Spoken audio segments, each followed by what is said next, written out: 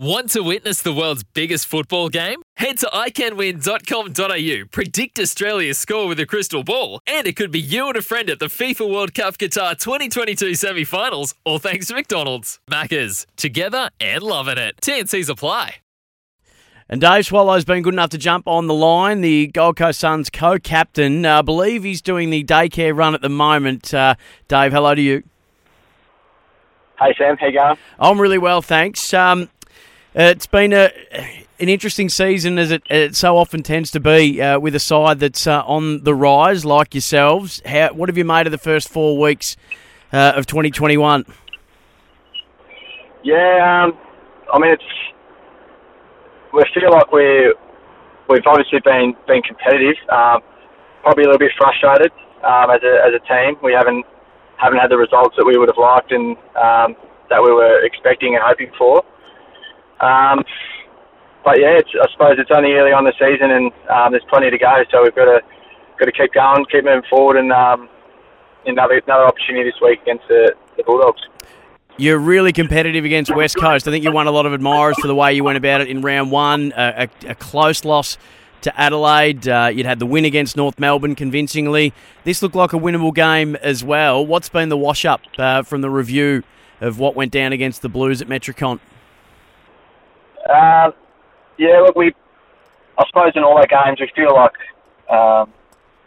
we've obviously, our effort and intent we can't question, but probably the games against Carlton and Adelaide, there's certainly some things in our method when we're getting, we're going a bit too slow at times, and a bit of our execution as well. So, but we certainly learnt a lot from both games, but now that we're just keen to keep going. We're searching for that win. It is a bit of a juggling act, isn't it? And we're seeing that this year. When to just hold it a little, when to slow it down, and when to really throw caution to the wind and to take advantages of the new advantages that have come in to the game. It's always felt to me like you guys, a little bit like the Gold Coast itself, you're better when you're a bit edgy. You never know what you're going to expect. It's like anyone that's ever been to a trip to the Gold Coast, you never quite can tell. And that unpredictability of it all, it's a little bit wild, it's a little bit looser. It seems like to me that you guys are at your best when that's happening. Yeah, we feel like we're a lot harder to play against, especially when we get some speed on the ball, and we've got some fast guys in our team. We get it forward to, we've got a lot of speed up front as well with our forward line, guys like Isaac Rankin and Ben Ainsworth, Darcy McPherson. So we feel like we got some good threats, and we just at times we're just getting a bit stagnant. We just got to I suppose take a few more risks at certain times in the game. So certainly have taken a lot from those losses.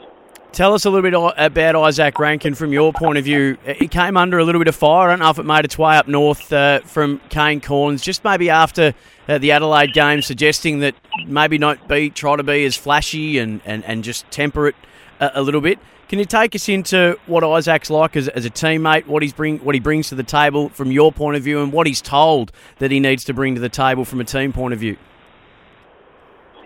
Look, I think Isaac does all those things naturally. So, I mean, in terms of what he's told, he's obviously just gone, he's obviously got a role to bring his natural flair, and but also he brings a lot of pressure with him. He's got a great aerobic base, and he's obviously very fast, and he can put a lot of pressure on opposition. But yeah, I think for Isaac, it's obviously been a lot of talk about him early in his career. I think from our point of view, there's no pressure. It's just to play his role and to bring that pressure. And he may need to simplify things a little bit. There obviously is that pressure. So we're just trying to drive him to do the simple things really well.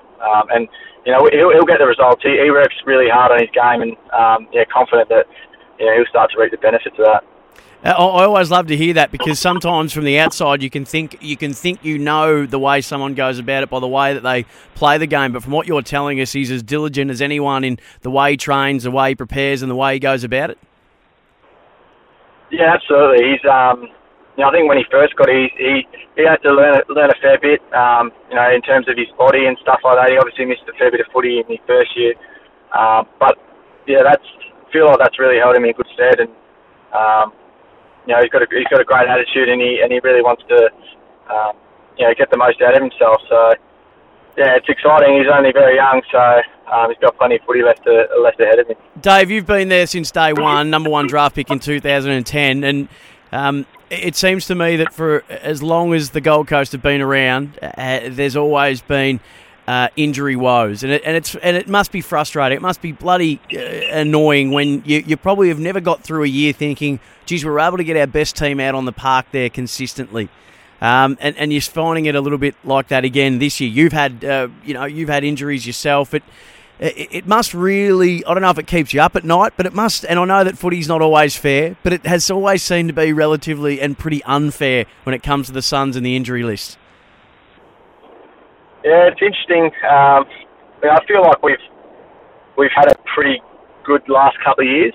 Like I think last year we had one of the best injury sort of lists on the comp. So we've sort of had a few good years, of just building uninterrupted with injuries. But you're right, this year we've been hammered. But look, as far as we're concerned, it's just the way it is. We can't control that, and we certainly don't want to use it as an excuse. And I know from internally, it's like we just want to win every game. We're going into every game believing that. So the rest of that stuff we can't control.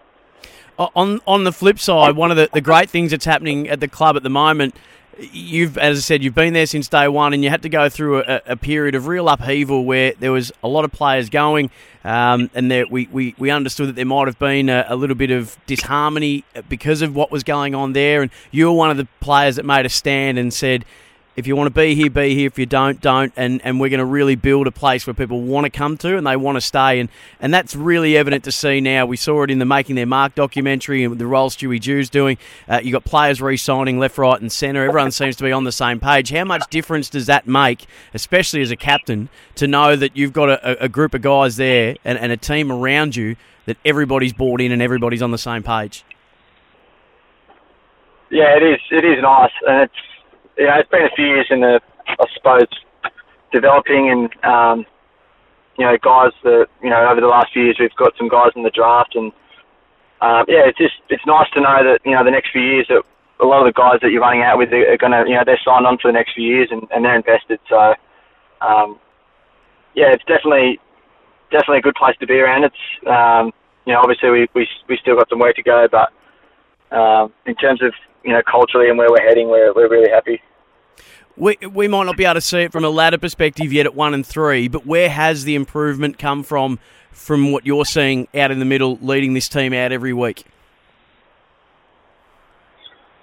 I think we're certainly through sort of all areas of the ground. I feel like our team's looking a lot more balanced. We've got some good threats in the midfield. Up forward, we've still got some young but really exciting prospects, and even down back, we're I suppose just developing a really solid list. And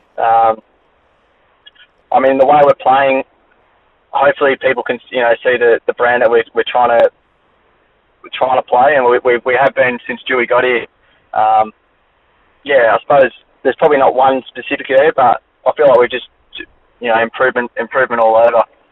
Hey, one of the pluses that must have come out of things was without a recognised ruckman in the team, you actually won clearances. You lost centre clearances by just 2, but you won clearances 46-39 against Carlton. You must really be proud of this young midfield group that you're at the helm of, especially Noah Anderson, who's been massive stepping into the Matt Rao breach and the others that are coming through, and Greenwood's been a great addition and plays such an important role in the engine room with you. But that must have really filled you with a lot of hope for what's to come when you can not have a recognised ruckman and be able to get a win in clearance. Yeah, definitely, and credit to Caleb Graham and Chris Burgess, and even Huey Greenwood just playing a role in the ruck to, I suppose, just to give ourselves a chance and just making it hard for I think it was Pitnet on the weekend, just get it into live ball, and we were able to, just go to work and, I suppose they didn't have absolute dominance, which was handy. And the boys have got we've got a real focus on bringing pressure every week, and that's sort of the forefront of our game. And we feel like if we're bringing that, then we're going to be in the game most weeks. Well, you're definitely going to have it this week against one of the better pressure sides in the competition who sit 4-0. But what a way to really test yourselves about where you're at, taking on the ladder leaders in the Western Bulldogs. We know you'll acquit yourself well, and we really appreciate your time. And I'll let you get back to the pickup. No worries at all. Thanks for having me, Sam. G'day, Mike Hussey here. Get on board Australia's best fantasy cricket game, KFC Supercoach BBL. It's fun, free and easy to play. Play today at supercoach.com.au. T's and C's apply. New South Wales authorisation number TP/01005.